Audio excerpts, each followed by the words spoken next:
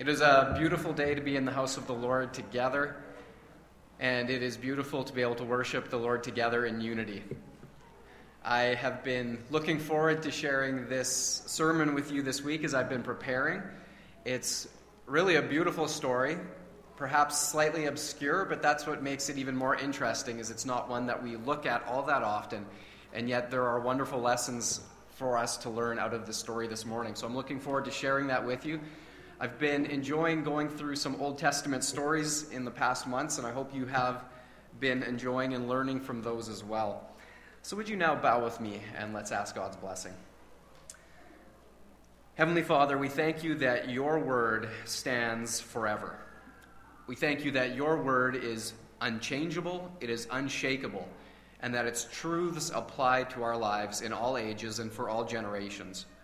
And so, Lord, we thank you that we have this firm anchor, that in spite of what we see happening in the world around us, in spite of the fact that so many want to turn away from your word, your ways, and your truth, we have this unshakable truth as the foundation of our lives.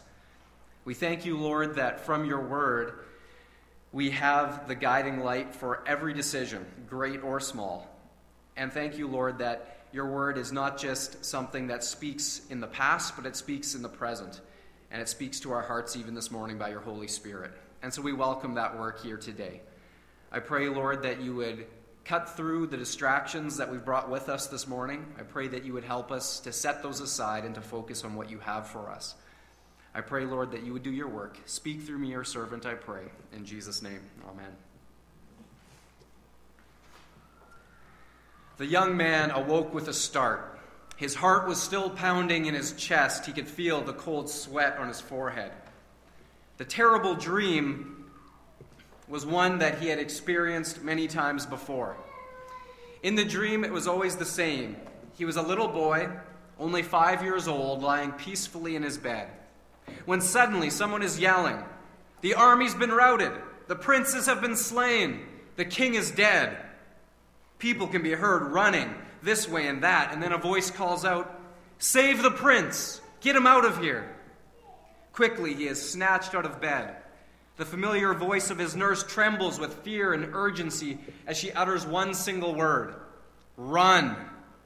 And then they are running, always running for what seemed an eternity, running, sensing that whatever was behind them, whatever was chasing them was gaining ground. And just when it seems they're about to be caught, the dream always ended the same way.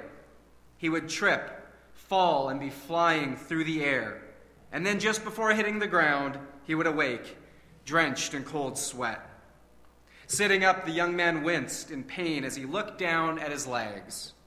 The sight of them came with the grim reminder that the nightmare from his childhood was all too real. His legs were badly twisted, shriveled and scarred from where the bones had protruded through the flesh. Dull, throbbing pain was now his constant companion. That one fateful night had left him scarred, marred, and alone in every way imaginable. Not only had he become a cripple that night, but he had lost his grandfather, his father, his home, and his royal status all in one foul swoop.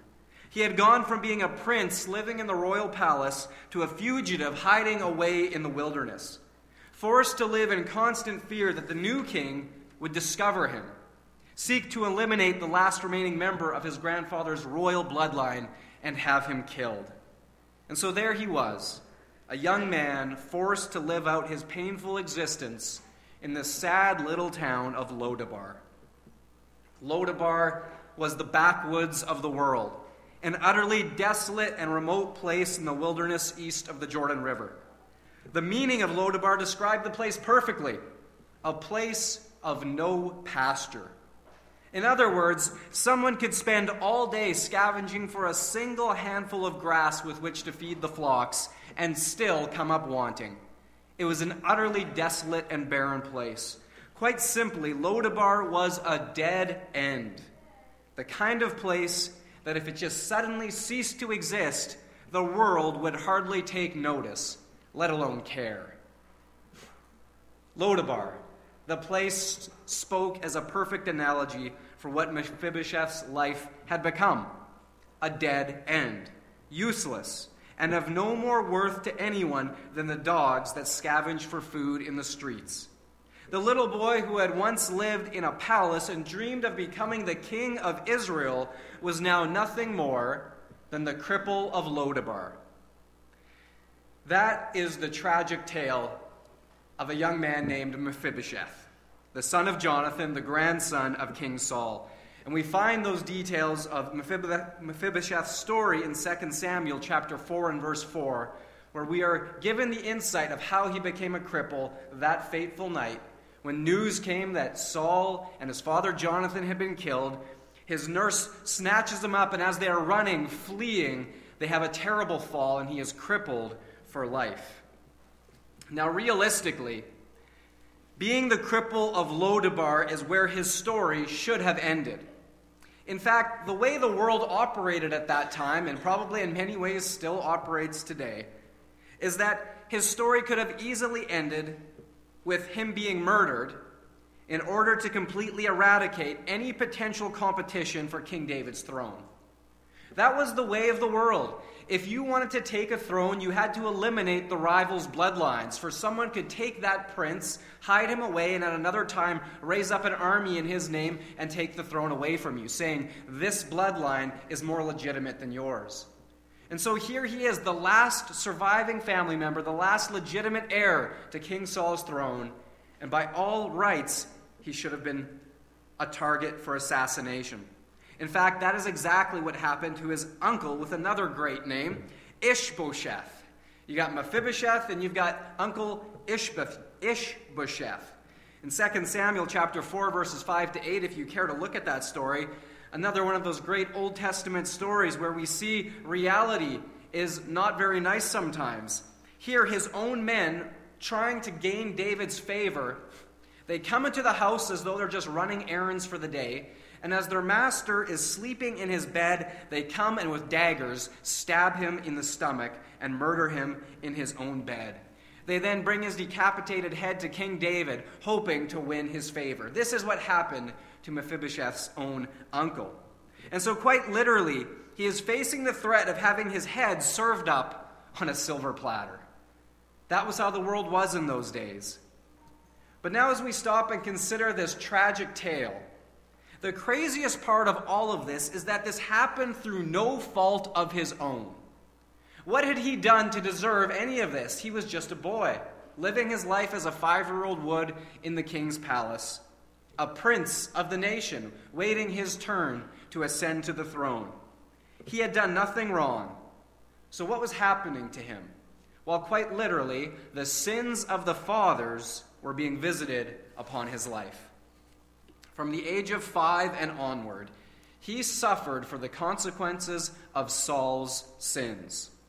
Here he is, simply a child who, like so many others, is caught up and destroyed by the decisions of others beyond his control. Is it fair? No, it's not fair. We would look at the injustice and we would even weep if we were capable of it. It's not fair, but it is reality. The far-reaching consequences of sin is a reality in every last person's life. The Bible describes this as the generational curse of sin, with the consequences being handed off from one generation to the next. Perhaps one of the most terrible and practical examples of this is a child who is born with fetal alcohol syndrome. They had absolutely no say in the matter. They did absolutely nothing to deserve this. They did nothing wrong. It was their mother who, choosing to drink while pregnant, has now passed on this terrible consequence to this child for the rest of their life. Is it fair? No, it is terribly unfair, but it is reality. In Romans chapter 5 and verses 12 to 14, Paul describes the consequences of the generational curse of sin like this. When Adam sinned, sin entered the world. Adam's sin brought death, so death spread to everyone, for everyone sinned. Yes, people sinned even before the law was given, but it was not counted as sin because there was not yet any law to break. Still, everyone died. From the time of Adam to the time of Moses, even those who did not disobey an explicit command of God as Adam did. They all still died. This is the terrible consequence of sin. Adam's sin and rebellion against God by disobeying in the garden has now been passed along under death, one generation to the next, right down to us today. This is the essence of how the curse of sin operates. Through no fault of our own, we have all been born under its curse, and we have all suffered from its effects. Is it fair? No, we could say it's not fair. It was not our choice to eat the fruit in the garden, but our great forefather chose to do it, and so we are living under the consequences of his sin. And so, just like for Mephibosheth, it is reality. We are born under the curse of sin passed along from our forefathers. And so, spiritually speaking, just like Mephibosheth living under the consequence of his grandfather's sin, we too are born spiritually a cripple of Lodabar. We are born spiritually living in a wasteland of sin apart from God, and we live under its consequences. We are crippled by the sins of our parents and forefathers. We are crippled by circumstances beyond our control. We are crippled by our fears. We are crippled by our guilt. We are crippled by our pain. We are crippled by our own selfishness and our own sinful desires and appetites, which wage war against our own souls. Radio personality Paul Harvey. Some of you probably grew up listening to Paul Harvey every noon hour. I know I did. You've probably heard this well-known story before, but it bears repeating as it gives an example of what our own appetites can do to oneself. He tells the story of how the Inuit hunter kills a wolf, one of the ways he does so. First, the hunter coats his knife blade with animal blood, and he allows it to freeze. Then he adds another layer of blood and another, each layer freezing until the sharp blade is completely concealed by frozen blood. Next, the hunter fixes his knife firmly into the ground with the blade up. And when a wolf discovers the bait, he scents the blood, he likes the smell, he gives it a lick. He likes the taste, and he begins lapping at it. He begins to lick faster and faster, more vigorously, lapping until the blade edge is bare. And at this point, his appetite for blood has become so strong, he does not notice the razor-sharp sting of the naked blade on his own tongue. Nor does he recognize the instant at which his insatiable thirst is actually being satisfied, not by the blood frozen on the blade, but by his own blood. His appetite just craves more until the dawn finally finds him dead, frozen in the snow, having bled out from his own desires. 1 Peter chapter 2, verse 11 says this, "Dear friends, I urge you as foreigners and exiles to abstain from sinful desires which wage war against your soul." These things aren't just passive things that we engage in. Sin and all of the consequences of it are actually waging war against our souls. When we feel that inner turmoil, we feel that dryness, that deadness, that wondering, why do I feel this terrible guilt or shame or just nothing inside of me? These are the consequences of sin, and they wage war against our soul. And so often when we get into this place, we feel that despair, we feel that utter hopelessness creeping into our souls, and so we try to push it away, because who wants to live like that? And so we try all sorts of things to push it away. We try to distract ourselves with money, entertainment, work, sexual pleasures, and distractions of all kinds. But those things only work for so long, because so many of those things are only continuing the war against our souls. And so we paste on smiles, we tell everyone that we're fine, but the reality is that inwardly, in our inner man, in our soul, we are withering away in the spiritual wasteland of Lodabar. And like Mephibosheth, we are completely helpless to do anything about it, because we're crippled. We lack the necessary strength to save ourselves. We need help. This is where we turn now to 2 Samuel chapter 9 and verse 1. And we see an amazing encounter of a king and a cripple. This is where Mephibosheth's tragic story takes an unexpected twist. David is sitting in his palace one day. Everything is finally peaceful in the kingdom.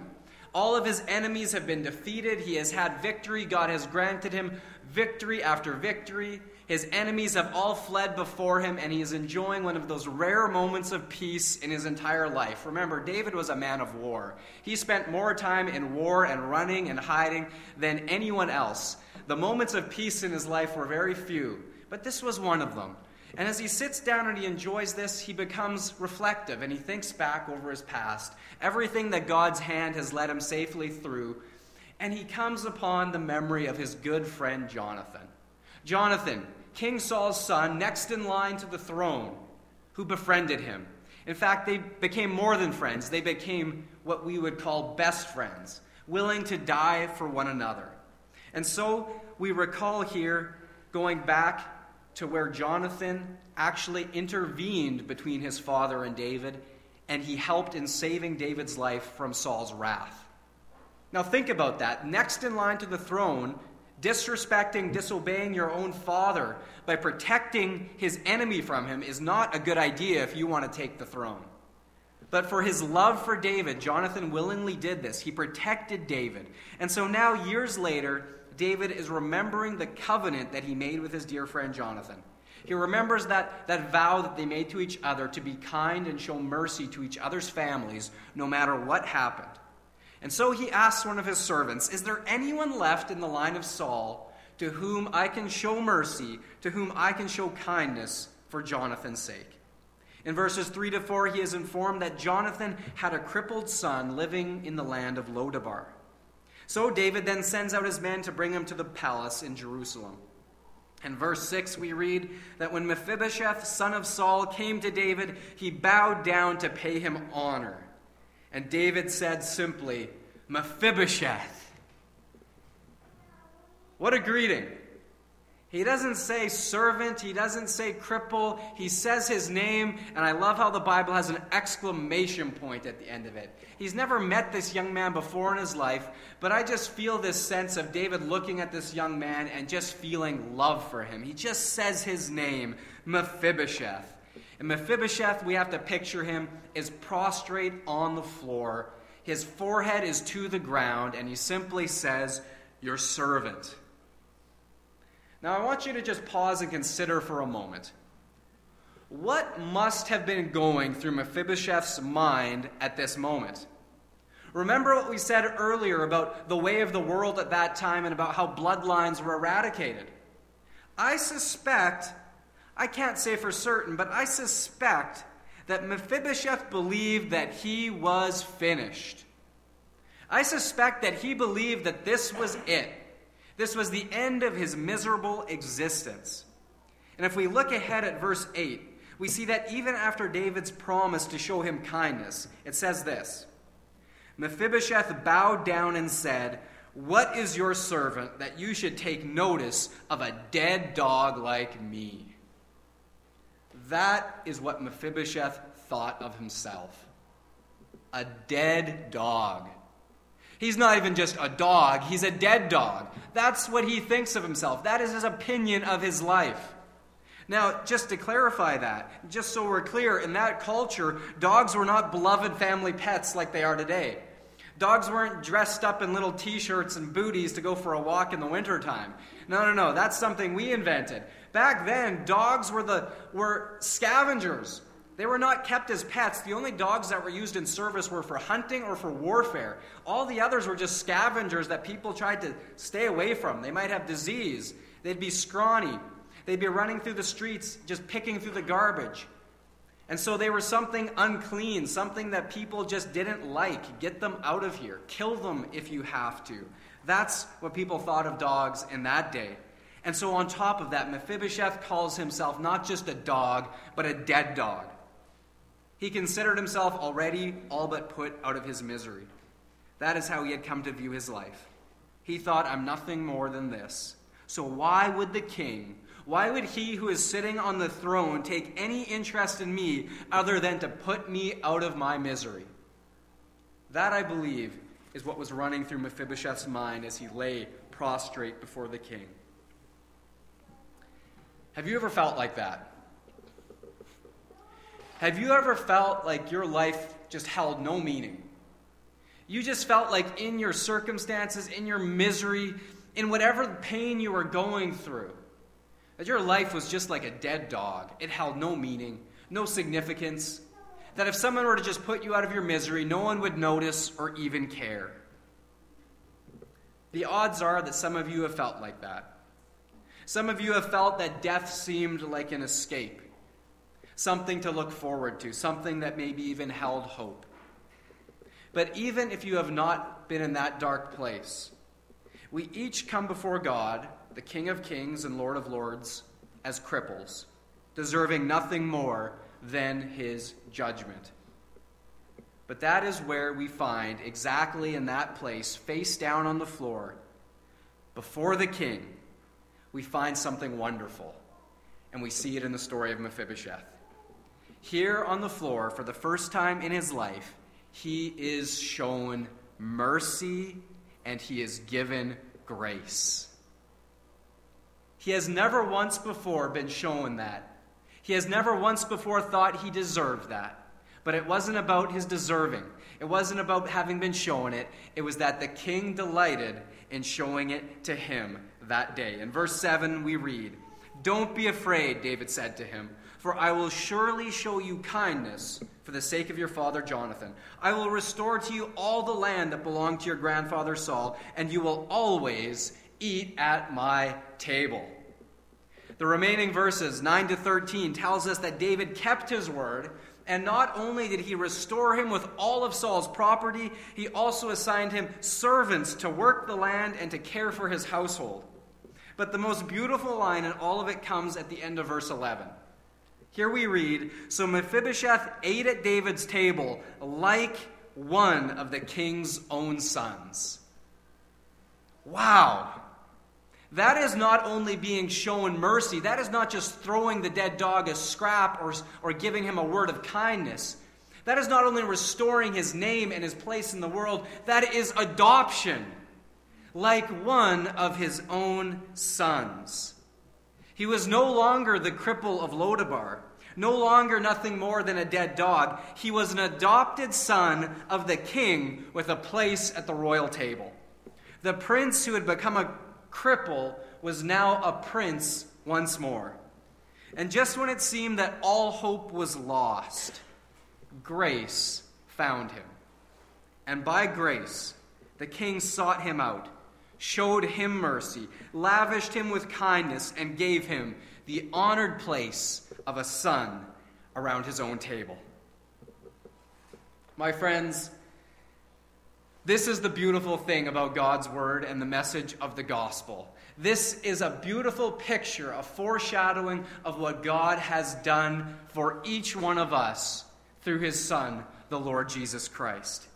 Our King of Kings, before whom we bow, deserving nothing more than judgment, has instead shown us mercy and grace. There we were, powerless under the curse of sin, cripples, unable to help ourselves, still living as enemies of God, and he takes the initiative to seek us out. We are spiritually in the land of Lodabar, and he looks for us. And he sent out his only Son, the Lord Jesus, to rescue us from the wilderness of sin. Rescue us from our sinful desires, from our despair, from our shame and guilt and fear and self-loathing, all of the pain and the consequences of sin of our own lives and the sin and the consequences of others' lives. He brings us out of it so that we can be restored and we can sit at the place of honor as a son or daughter around his table. And so where you or others may see nothing more than a cripple or a dead dog, God sees a child that he loved so much that he willingly gave his own Son to die for our sins in our place. So let me just tell you, it doesn't matter where you've been. It doesn't matter how far into the wilderness of Lodabar your life has gone. There is no place in this world that is too far to go beyond the reach of God's grace. His mercy is greater than our greatest sin. And so he seeks us out in our wilderness. He says, come to Jerusalem. Come to my palace. Come to my throne, and I will show you mercy. Come to me, and I will give you the place of a son or daughter around his table. And so the wonderful thing is this invitation is extended to every last person in this entire world, which includes us. And so, like Mephibosheth, all we have to do is receive the invitation and join the king around his table. There's a great story that's told during the Spanish-American War of Clara Barton, a famous nurse of that time, considered one of the forerunners of modern medicine today. Clara Barton was overseeing the work of the Red Cross in Cuba. And one day, Colonel Theodore Roosevelt, who would later become a president of the United States, Colonel Roosevelt came to her and wanted to buy food for his sick and wounded Rough Riders. But she refused to sell him any. Roosevelt was perplexed. She was known for her mercy and generosity. Why wouldn't she sell supplies to him? His men needed the help, as she could see, and he was prepared to pay her out of his own personal funds. When he asked someone why he could not buy the supplies, he was told, "Colonel, you can't buy them. They're not for sale. Just ask, and she'll give them to you." A smile broke out on Roosevelt's face. Now he understood. The provisions were not for sale. All he had to do was simply ask, and they would be freely given. It's the same way with God's grace. It's not for sale. All we have to do is ask. All we have to do is receive, and God will give them. And so if you're listening to this today, and you sense that God is speaking to your heart, let me invite you to make things right with him. Receive his gift. It's a free one. It is the most beautiful gift this world has ever known or ever will know, the gift of salvation. You can quite simply do that by confessing your sins, confessing that you're helpless, lost in your sins without him, and then make things right by asking for his grace, asking for his forgiveness, and placing your faith and trust in him alone to save you and to give you salvation. And so, this is the beautiful thing about being in the land of Lodabar, is when the King of Kings and Lord of Lords reaches out to us and makes us an object of grace, an object of mercy, and all we have to do is receive. And now I want to make a second invitation this morning to all of you here today and those listening who have already made this decision. You've received God's mercy and grace. You've come out of the land of Lodabar. You're already around God's throne, around his table, in his throne room. There's something that I believe God wants me to tell you. Never take your place at his table for granted. Never take it for granted. Never forget what it cost him to rescue you. Never become proud thinking that you somehow earned your way there, or that you deserve it more than someone else. Never become entitled in your thinking that somehow because of your piety, your religious good works, your church attendance, that you deserve this grace more than someone who out in the streets, out in the world, is living what we would call mired in sin. Never be deceived into thinking that your grace that you've received is somehow more deserving than the person next to you. Never take it for granted that God has reached out his hand to you personally, crippled, lost in sin, and has shown you mercy. And finally, never return to the wilderness of Lodabar. Never go back to that place once you've left it. And so too, never stop being grateful for what he has done for you.